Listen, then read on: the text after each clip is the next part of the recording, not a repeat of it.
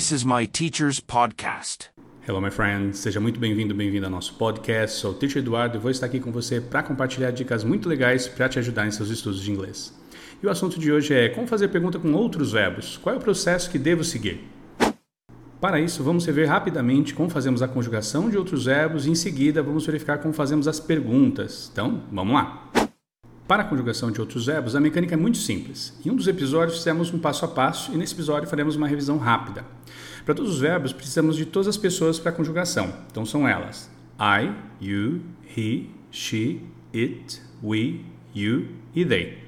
E para conjugar qualquer verbo é muito simples. Vamos utilizar para todas as pessoas o verbo como eu costumo chamar verbo seco, sem qualquer alteração, do jeito que você pegou do dicionário.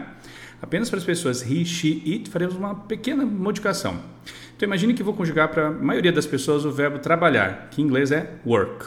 Então vai ficar da seguinte forma: I work, you work, we work, you work e they work. Agora, para he, she, it, basta adicionar um som de S ao final, ficando então he works, she works e it works. Ou seja, temos o verbo seco para a maioria das pessoas e somente para as pessoas he, she, it, uma pequena alteração no próprio verbo. Agora, vamos fazer as perguntas com os outros verbos. Antes, a gente precisa lembrar que o verbo to be é um verbo especial e tem mecânica própria. Já para todos os outros verbos, temos uma mecânica muito simples que é a que a gente vai ver agora. A gente vai precisar de dois ingredientes que vão nos ajudar a fazer as perguntas de forma muito fácil. Os elementos do e das, que serão os nossos verbos auxiliares. Então, antes da gente começar a colocar a mão na massa e fazer as perguntas, vamos a uma rápida explicação para a gente poder perceber quão fácil será o processo. Normalmente conto uma história para podermos visualizar melhor. Então imagine que quando eles estão criando a língua, eles se deparam com as sentenças formadas na afirmativa, então eles querem fazer as perguntas. Então pensam, se fizermos como o verbo to be, invertendo ali o verbo, isso é uma verdadeira salada. Então que tal pegarmos alguma coisa da própria língua para ajudar? Então eles escolhem o verbo do, porém apenas para dar uma mão, ajudar, auxiliar nas perguntas. E assim o fazem. Então, por exemplo, uma sentença, você trabalha em um escritório, que em inglês é you work in an office. Quando eles vão fazer a pergunta, eles colocam o auxiliar do antes do sujeito, ficando então do you work in an office? Então, apenas para a gente rever. Afirmativa, you work in an office. Interrogativa, ou seja, pergunta, do you work in an office? Viu como é fácil?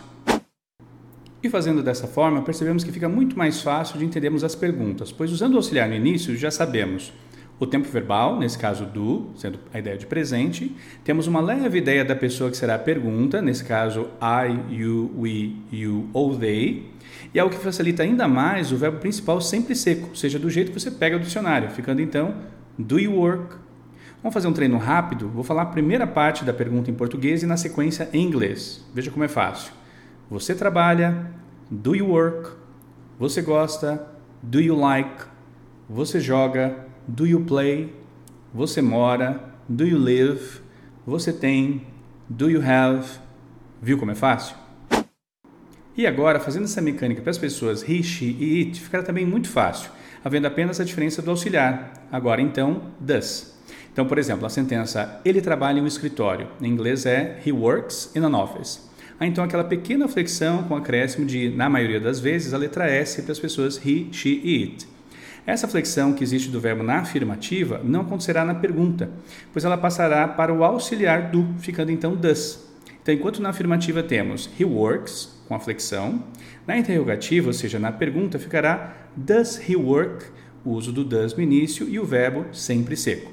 E fazendo dessa forma, percebemos que também fica muito mais fácil de entendermos as perguntas, pois usando o auxiliar no início, já sabemos o tempo verbal, nesse caso does, que indica presente.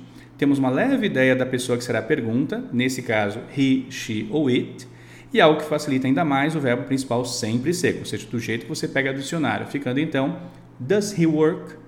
Então você deve estar se perguntando, Edu, então é a mesma mecânica, só com auxiliar does para as pessoas he, she e it, não preciso flexionar o verbo em nenhum momento, sempre o verbo seco? Exatamente. Vamos fazer um treino rápido novamente? Vou falar a primeira parte da pergunta em português e na sequência em inglês. Então vamos lá. Ele trabalha, does he work? Ele gosta, does he like? Ele joga, does he play? Ele mora, does he live? Ele tem, does he have? Viu como é fácil? Agora, para a gente fazer um treino bem legal, vamos colocar alguns complementos nas perguntas. Vamos fazer da mesma forma, primeiro em português e na sequência em inglês. E a gente vai usar, nesse primeiro momento, a pessoa you. Então vamos lá. Você trabalha em um escritório? Do you work in an office? Você gosta de café? Do you like coffee? Você joga futebol? Do you play soccer? Você mora no Brasil? Do you live in Brazil? Você tem um cachorro? Do you have a dog? Viu como é fácil? Agora a gente vai fazer o treino com a pessoa he. Vamos lá. Ele trabalha em um escritório? Does he work in an office? Ele gosta de café? Does he like coffee? Ele joga futebol? Does he play soccer? Ele mora no Brasil? Does he live in Brazil? Ele tem um cachorro? Does he have a dog? Viu como também é muito fácil? Muito legal. Caso você queira, além das perguntas, treinar as respostas de forma curta, com sim ou não, aqui vai uma dica. Normalmente digo para os meus alunos não ficarem no apenas yes ou no, pois fica muito curto. É bacana então utilizar a regra de respostas curtas.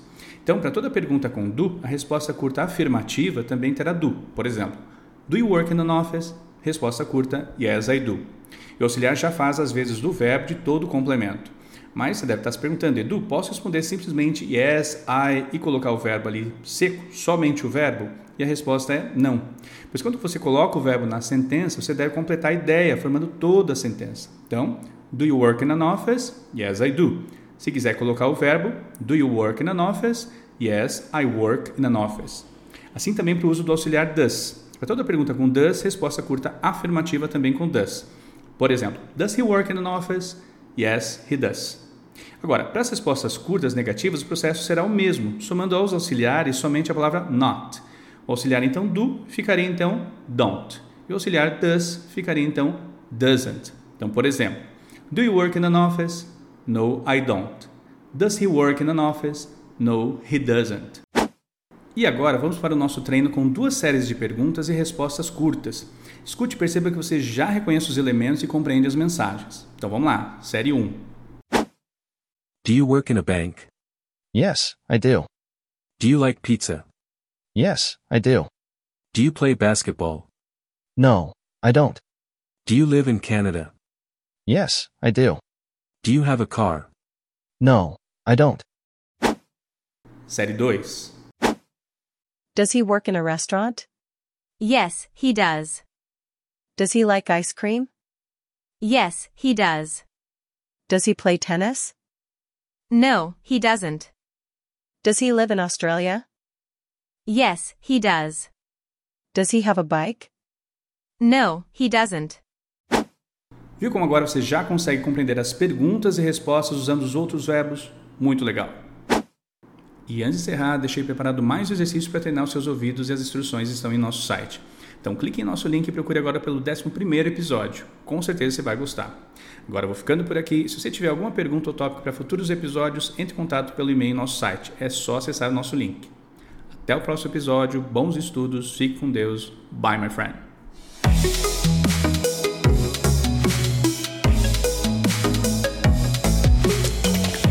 This is my teacher's podcast.